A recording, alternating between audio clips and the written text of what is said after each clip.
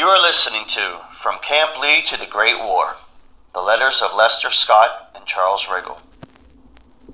World War I soldiers from Wheeling, West Virginia, Scott and Riggle were drafted in 1917 and trained at Camp Lee, Virginia. Lester Scott served as a wagoneer, mule team driver, in the 314th Field Artillery Supply Company, Battery A, 80th Blue Ridge Division in France. Dutch Riggle was a PFC with the same unit. These are their letters home. Somewhere in France, June 22nd, 1918. Dear brother, I'm trying to pen you a few lines this nice evening to let you know I am well, I'm feeling fine, and hope you are the same when these few lines come to hand. We surely are having some dandy weather here now. Not much rain, and I don't believe it is as warm here as it is back in West Virginia. Well, Abe, I like this country fine at the present time. I don't know how I will like it when I get into the scrap, but I think I won't mind it much. I hope not anyway. We've been over here quite a while now. I ought to wrote you sooner, but I've not wrote to anybody since I came over here, only home. Gee, but that's some long trip across the pond. I never got a bit sick on the water, but Les got a little sick.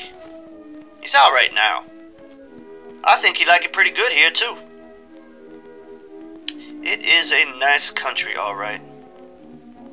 And no wonder the French is fighting so hard for it. Well, Abe, I think the Germans is getting about all they want now. I haven't saw Les for a few days. I suppose he has wrote you before this time. Well, Abe, I wish we could finish this war in time to take a rabbit hunt this fall. You know, I didn't get hunt last fall. We get plenty of chewing and smoking and eating here. We don't get quite so many knick-knack as we did at Camp Lee.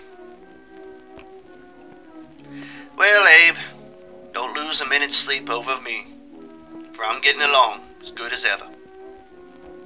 Your brother, Dutch. Goodbye. Battery F, 314 FA. APO 701. American EF via New York.